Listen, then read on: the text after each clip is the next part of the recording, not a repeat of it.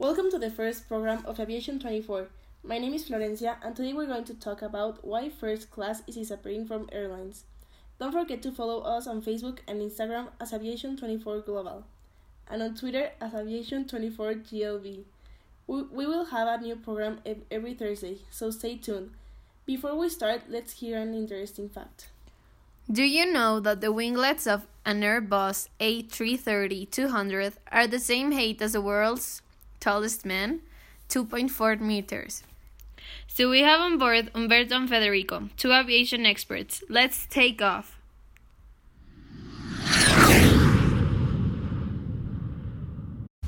Hello everyone, my name is Humberto, and I am so happy to start this program with Federico. Today, we are going to discuss about why the first class is disappearing from airlines. What do you think? Well, I think that airlines are pointing to reduce the space of first class because they want to sell more tickets. And in fact, that is only possible with more passengers because as we all know, the first class is expensive and in that way, the most of the time the plane is empty. Humberto, do you think first class will disappear entirely? Well, I think it is disappearing at a worrying rate, as an increasing number of airlines opt to reduce capacity or eliminate it completely. Answering to your question, analysts are predicting that in less than 10 years, there won't really be a first class anymore in the United States, and it's already an endangered species, you know? Wow! Well, 10 years ago, almost all of the hundreds of long-haul aircraft will have had a first-class cabin on board. Now there's only around 20. This tendency is in all airlines except in Emirates. I think you may think why. Yes. But I wonder what will happen with the transatlantic flights? Well, I didn't think that's a problem. People still have business class. Being brutally honest, first class today is little more than a marketing gimmick, and an expensive one at that. Undoubtedly, this is why the majority of airlines are slimming down their first class offering or dropping it altogether.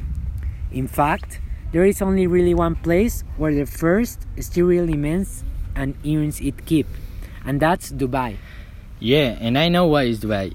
The unique geographical location of the Emirates hub in Dubai allows them to connect with virtually every market in the world. The combined traffic from the wide variety of different markets helps to first viable, and as a result, 90% of its first-class occupants have paid for their seat, rather than being upgrades. Yes, they are disappearing, but we need to take into account that the passengers are getting used to this tendency, as Norwegian, for example. Didn't you think so?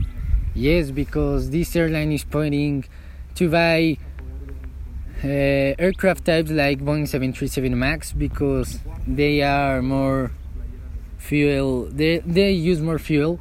Exactly. And they have like the same capacity of passengers like a 757 or a large airplane. So I think that is why Norwegian. Yes, you're right. Well, to sum up, in a nutshell, the days of the first class on commercial airlines, I think, are numbered. Business has become so good that there is nowhere else really to go. The basic issue is this: executives are now flying business class, and millionaire magnates would rather take a private jet. The choice is painfully clear to see. As business becomes much better, it will be their new first.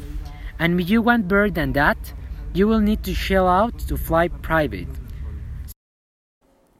Don't forget to follow us on our social media and hear us every Thursday.